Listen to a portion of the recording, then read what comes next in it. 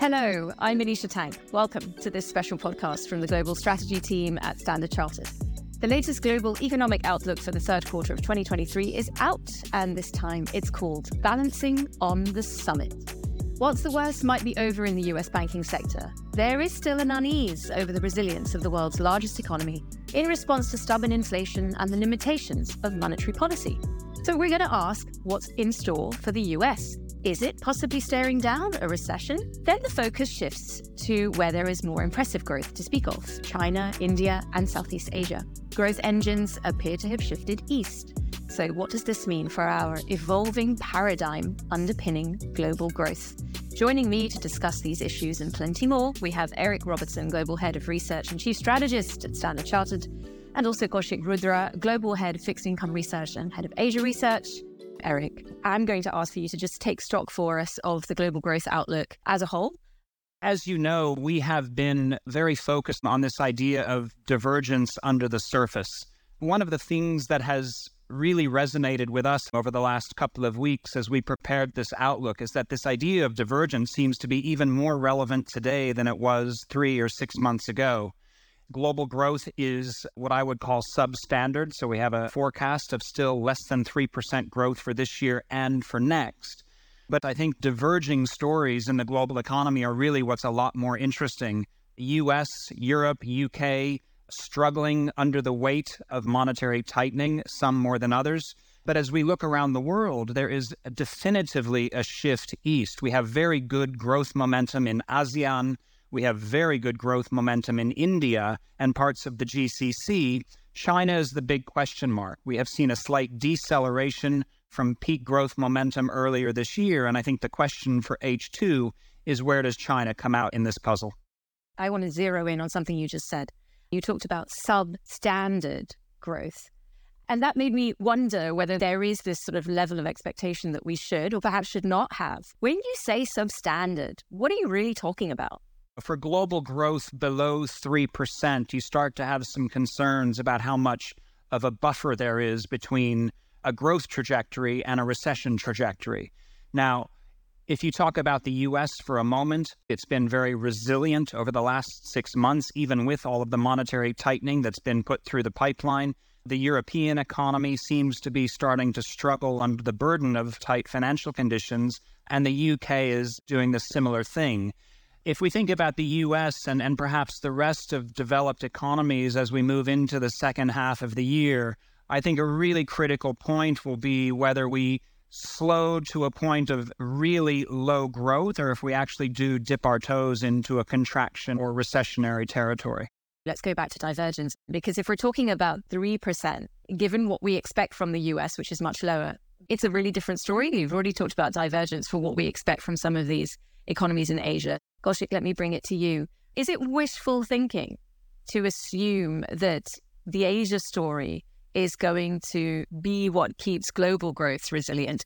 I think global growth is going to be weak. I mean, that's primarily being driven by what we are seeing in the developed market space. I think DM growth over the next 6 months and then into 2024 will be quite weak. By contrast, EM growth will actually be much stronger. I think there's going to be a lot of divergence within emerging markets as well. But Asia clearly is underpinning that EM growth and lifting that global growth number as well. Our expectation for global growth this year is 2.7 and 2.9 for next year. So not very stellar growth. But against that backdrop, Asia is going to see growth rate above 5%. And you have a number of countries in Asia within the ASEAN region, Indonesia, Vietnam, Philippines, all above 5%. Thailand and Malaysia grow in excess of 4%. India, of course, is doing very well. It's clearly the leader right now. Strong domestically driven growth, real opportunity for India to stand out as being one of the fastest growing large economies of the world. Clearly, domestic demand is very robust. Manufacturing activity is very strong. There is a capex recovery taking place, all of which should sort of underpin India's growth. One piece which is not humming as well as it normally does is China, right? I mean, China, unlike in previous times, is not necessarily leading the recovery. We'll still get decent growth rate. We're talking of 5.4% this year, which is good, but disappointing versus where expectations were earlier in this year. So I think we are not necessarily seeing the investment spend, the real estate activity that China has had, and that's resulted in positive spillover effect for rest of Asia. They're not necessarily relying as much on China as they've typically done. Yeah, that's really interesting, actually. Eric, US 2024 GDP growth forecasts. Standard Chartered has come in below consensus, according to this report. Why? There is this elephant in the room of the cumulative amount of monetary tightening. There's also the emerging tightening of the Fed's balance sheet or the shrinkage of the Fed's balance sheet. And all of this has happened at nearly an unprecedented pace over the last 18 months. It is our belief that the tightening of monetary conditions in the US and globally is going to start to have an impact on the labor market, which in turn will have an impact on consumer spending. Now, it may not be a cliff edge event. In other words, it may not be a collapse in economic activity. In fact, I would suggest it's probably not. But I do believe that the U.S. economy is due a reversal from its previous peak performance. Now, the question of whether we go into a recession or not, I think is largely technical. I think by the time we get to the end of this year and into early next year, we will see some sectors that are really struggling under the weight of these tighter financial conditions. We've already seen an increase in debt defaults in the private sector. We've seen an increase in bankruptcies. We're seeing an increase in credit card usage, which suggests a drawdown in savings. So it does appear to us, even though the data has been quite slow to show it, there's quite a bit of softness under the surface, and it's still working its way through the system. I'm very curious how long the banking sector can withstand some of these pressures that you're talking about. Can I just get your reflection on that? I think many people succumbed to the idea back in March that the U.S. banking sector was under some sort of a systemic threat. That was not our view. Our view was that this would lead to a slow deterioration in credit conditions. We have seen that. We believe there are a number of smaller regional banks or community banks that will suffer from higher interest rates and the impact on their balance sheets. But the larger parts of the banking system, what we call the systemically important banks, are extremely diversified in terms of their deposit base. They're extremely diversified in terms of their assets and liabilities. And so I think the banking sector overall is probably in relatively good shape. Now, the challenge is we have a deeply inverted yield curve. That presents all kinds of challenges for interest rate risk management. And so I think it would be naive to assume that the banking sector is free and clear. But I think the right way to describe this is as a cyclical downturn in profitability due to credit conditions rather than some sort of systemically threatening event. I know, Kaushik, you had some views on this as well. I think the deposit outflows from the regional banks that we saw earlier in the year will perhaps have a lasting impact on them and on the sectors that they lend to. Regional banks represented around 25% of all lending in the US. The sectors that they most lend to are the commercial real estate space and the SME space, both fairly large employment generators as well. These sectors were relying on these regional banks to lend to them. The regional banks have a truncated balance sheet because of the deposit loss, and hence their ability to lend to these sectors is somewhat challenged. Now, if they don't lend to these sectors, borrowers in these sectors will come under more pressure. They could perhaps default. This hits back the bank again as loan losses. So the banks will have to provision for them, and this will eat into profitability of these banks. Now, larger banks recently have already reported higher losses in their CRE portfolios. So we will see that play out over the coming quarters. And as the system stress seeps through on the regional bank side, perhaps there's going to be more pressure on U.S. growth outlook coming from that channel. What you're thinking about sentiment and how much of that is influencing these robust growth hopes that we have for Asia and for EM more widely. To what extent are they pinned on U.S. performance or the sentiment around the world's largest economy? Given the slowdown we are seeing in the U.S. and in Europe, I think trade is clearly going to be under pressure. This means more pressure for countries that are more dependent on external trade. The more open economies of Asia will clearly be vulnerable. But that said, I think a number of the Asian economies are clearly expanding on domestic factors. Domestic consumption remains very healthy. Internal capex has been very healthy. And there's a strong investment coming via the FDI channel. So Asia is seemingly more resilient right now to what is happening in the US. Okay, let's look at some other challenges. One of the big challenges has been inflation. What is the firepower of the Fed in the US to get inflation under control? Even the ECB is struggling with this in Europe as well. And then in the US, if we back this up with this declining dollar story, don't we have a bit of an inflationary double whammy? There are so many inputs into this inflation question, food prices being one, energy prices being another. We are seeing a decline in inflation pressure around the world at the moment. Latin American inflation has come down off the highs. That's a very important signal in our opinion because LATAM was an early warning of the uptick in inflation 2 years ago. We have very low levels of inflation and in some cases outright deflation in China. The US, Europe, and the UK are struggling with the fact that manufacturing inflation has come down, but services inflation remains elevated. So there's all kinds of implications of that. Now, one of the tricky things is that inflation released by the government statistics offices coming down, but for the person on the street who are still seeing very elevated food prices and cost of living adjustments, there's a growing disconnect, right? I think the good news is that we are seeing some softening in wage inflation pressure. That will be very important going forward. We are seeing a significant improvement in supply chains. That will make the cost of delivering these goods, whether it's food or energy, more palatable. So I think there are some inputs into the inflation narrative that are more friendly. But I think the real question as we look into the future is what is the structural level of inflation where we will settle at? And I think that's probably going to be higher than where we were pre-COVID.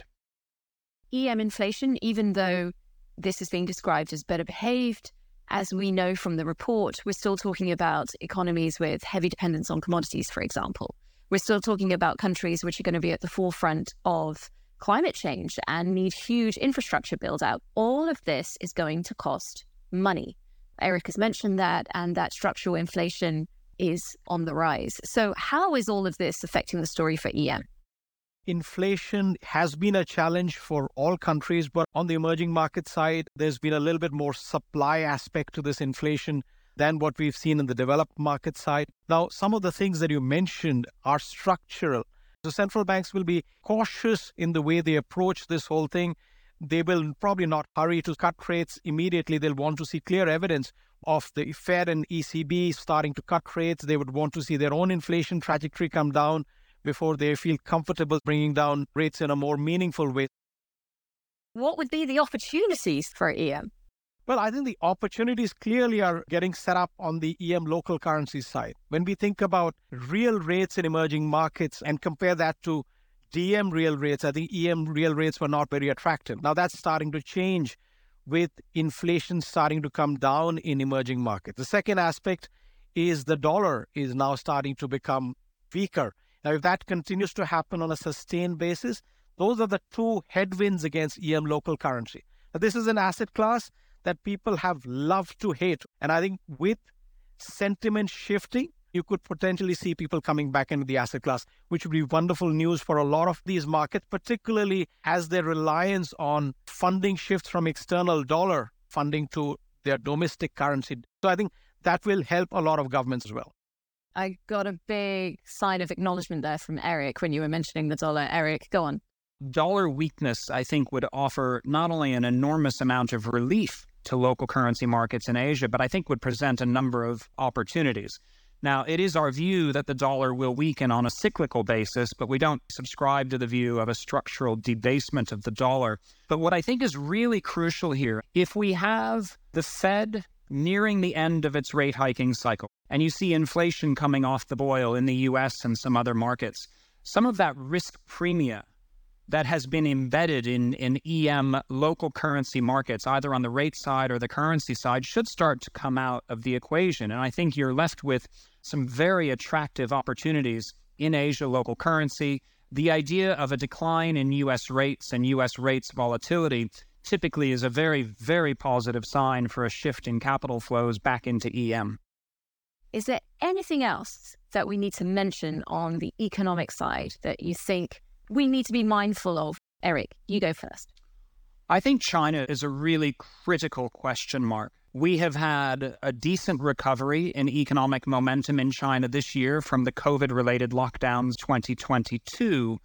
But over the last couple of months, growth momentum has been a little bit disappointing relative to people's expectations. But 2024 has a big question mark. Will we see an increase in consumer spending in China? Will we see an improvement in labor market prospects, especially for young people coming out of university? Will we see a resurgence in the private sector? There are a number of emerging sectors in China's economy, like alternative energy, solar, EV, that are making enormous gains, but they're still a relatively small portion of the overall economy. So this tension, this tug of war between new economic trends versus some of the underwhelming performance in older sectors, I think is a key driver for China and for Asia over the next couple of years. This is really around something in the report that I found fascinating. The question, is the world getting more fragmented? So obviously during COVID, we saw a lot of fear around the realizations that when something breaks in your supply chain, it affects everybody, right? And then we're also seeing this scramble for resources and the net zero transition. I mean, these are just a couple of factors that are beginning to play into forward thinking. I'm curious, Eric, why did you feel the need to ask this question about fragmentation? There has been a lot of discussion in the last couple of years about whether globalization is over and have we now shifted permanently in the direction of deglobalization.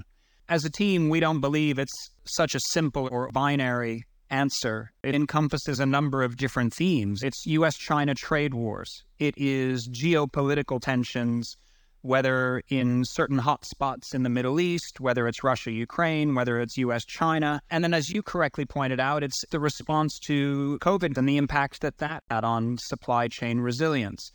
What we believe is that there are a number of factors that will contribute to a more fragmented global economy. The competition for natural resources or natural resource nationalization is a key risk. That's energy security, that's food security, water security, and semiconductor security. There's also this idea that there are supply chains that are growing and that actually are a positive in this overall story. We've seen a big pickup in economic activity and flow between the GCC and various parts of Asia. So we're seeing a shift in supply chains, which I think is a bit contradictory to this idea that, globalization is over. The reality is that as these supply chains shift and as supply chains are rebuilt to be more resilient, there is a cost to that. There's a frictional cost of building that resilience. There's a frictional cost of building natural resource buffers against future conflict or future tension. No matter what side of the debate that you come down on in terms of globalization, there's a risk to higher inflation and a risk to higher cost of doing business that I think we need to be aware of. On that front, Kaushik, is there a rebalancing afoot from global north to global south, do you think? Is that going to be a feature of shifting growth economics as we start looking out even as early as 2024? Clearly, I think there is a shift. When we think about the next few years, it definitely feels like emerging markets will be powering the engine of the global growth story. Asia will continue to do well. GCC, I think there is a clear diversification play happening from a medium-term perspective. The non-oil sector will be the engine that results in the region doing very well. LATAM clearly has challenges ahead, but is very well positioned, having done well on the inflation front, done well on the policy front. Africa clearly has challenging times, but has embraced reforms, which is a very good thing to see. And I think that should help the region rid itself of some of the pressures that it faces from subsidies. So things are looking up for the South, for emerging markets on both relative and outright basis. Okay, well, that's a great place to leave it up, even though we know there is the story of divergence, and completely agree with this idea of discussing the fact that things are shifting. Thank you, as always, to Eric Robertsen, Global Head of Research and Chief Strategist, and Kaushik Rudra, Global Head Fixed Income Research and Head of Asia Research. I'm Manisha Tank from the whole production team. Goodbye.